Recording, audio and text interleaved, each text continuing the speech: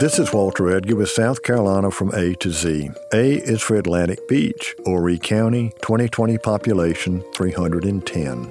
A historically black beach community, Atlantic Beach is located 15 miles north of Myrtle Beach.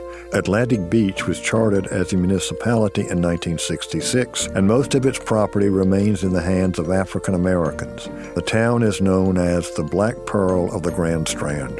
Atlantic Beach flourished in the 1940s and 1950s as one of the few places on the East Coast where black families could enjoy beach vacations during the era of segregation.